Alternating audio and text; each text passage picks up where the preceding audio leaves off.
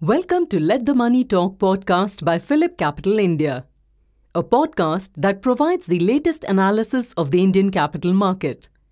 In this episode, our research experts will provide the most insightful analysis in the market. Hello friends, now this week before we start, I would just like to explain a small thing. There is news and there is event. Technically, news is always discounted by the market, whereas event takes time to be discounted, or for that matter, even the smart money, what we say in the market, is still struck or indecisive for it to react. Now, whatever we saw this week in the market, it was a pure event-based play. There was nothing technical. For that matter, there was nothing fundamental about it. It was a simple thing that the situation of Corona in China and the concerns which it can have on the globe, market reacted to this particular thing, and we saw the entire market falling down. Nifty fell by 2.5% or 462 points to 17,800 levels. But the biggest concern which was there was that NSE Small Cap 100 Index, which according to me is one of the key breadth indicators of the market, that fell by 8%, whereas NSE Mid Cap 100 Index fell by 5.7%. So overall, the broader markets, or I should say, there was an exodus from these small cap stocks, which was a very big concern for the markets. Now, from here, where is market headed? Number one, have we entered a downtrend, or what are the support levels? So first of all, I would like to say no, we haven't entered the downtrend as yet. The breakout in the market which we saw is still very much intact. I don't see that breakout feeling on an immediate basis. Secondly, important supports of the market lies at 17,500 and 17,300 levels. However, on intraday, these levels might be breached looking at the panic situation and the flow of news into the market.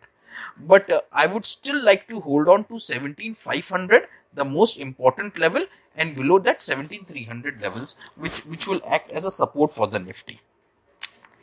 Technically, I feel that this is an overblown situation, and if within next 2 or 3 trading days, if there is no such news of Corona in India, or the effects of what is happening in China in India, the situation might not blow up to that extent, and the markets might just reverse. Let me tell you what is the indication that markets have reversed. The small cap 100 index will start to outperform Nifty in a big way. That is the litmus test. If that starts happening, we should consider that yes, market has reversed, and from here it has resumed its uptrend. Again, I would like to state that this is an event, and as of now, please do not panic into the markets. Let 17,500 or 17,300 be breached. Only then take a decision after that, because I see this volatility to continue for next week, maybe initially on the downside and then on the upside. So please be careful. Do not hastily act on the market. Just to tell you, in price volume breakouts, out of the 200 stocks in NSE FNO, there were just 6 stocks, all pharma, which gave you price and volume breakouts, whereas there were 136 stocks in that 200 stock universe that gave you price volume breakdown. However, it doesn't matter. Again, I would wait and watch the market.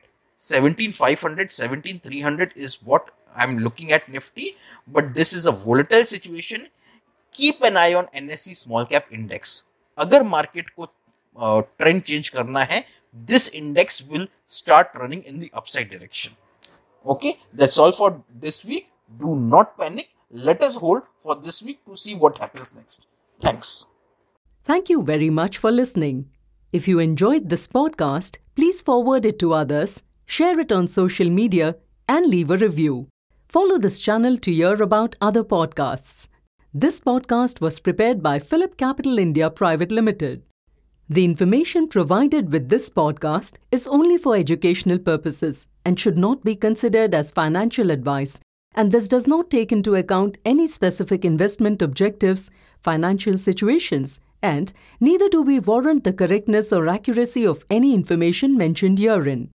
The information and any analysis forecast, projections, expectations, and opinions have been obtained from public sources which Phillip Capital Research believes to be reliable.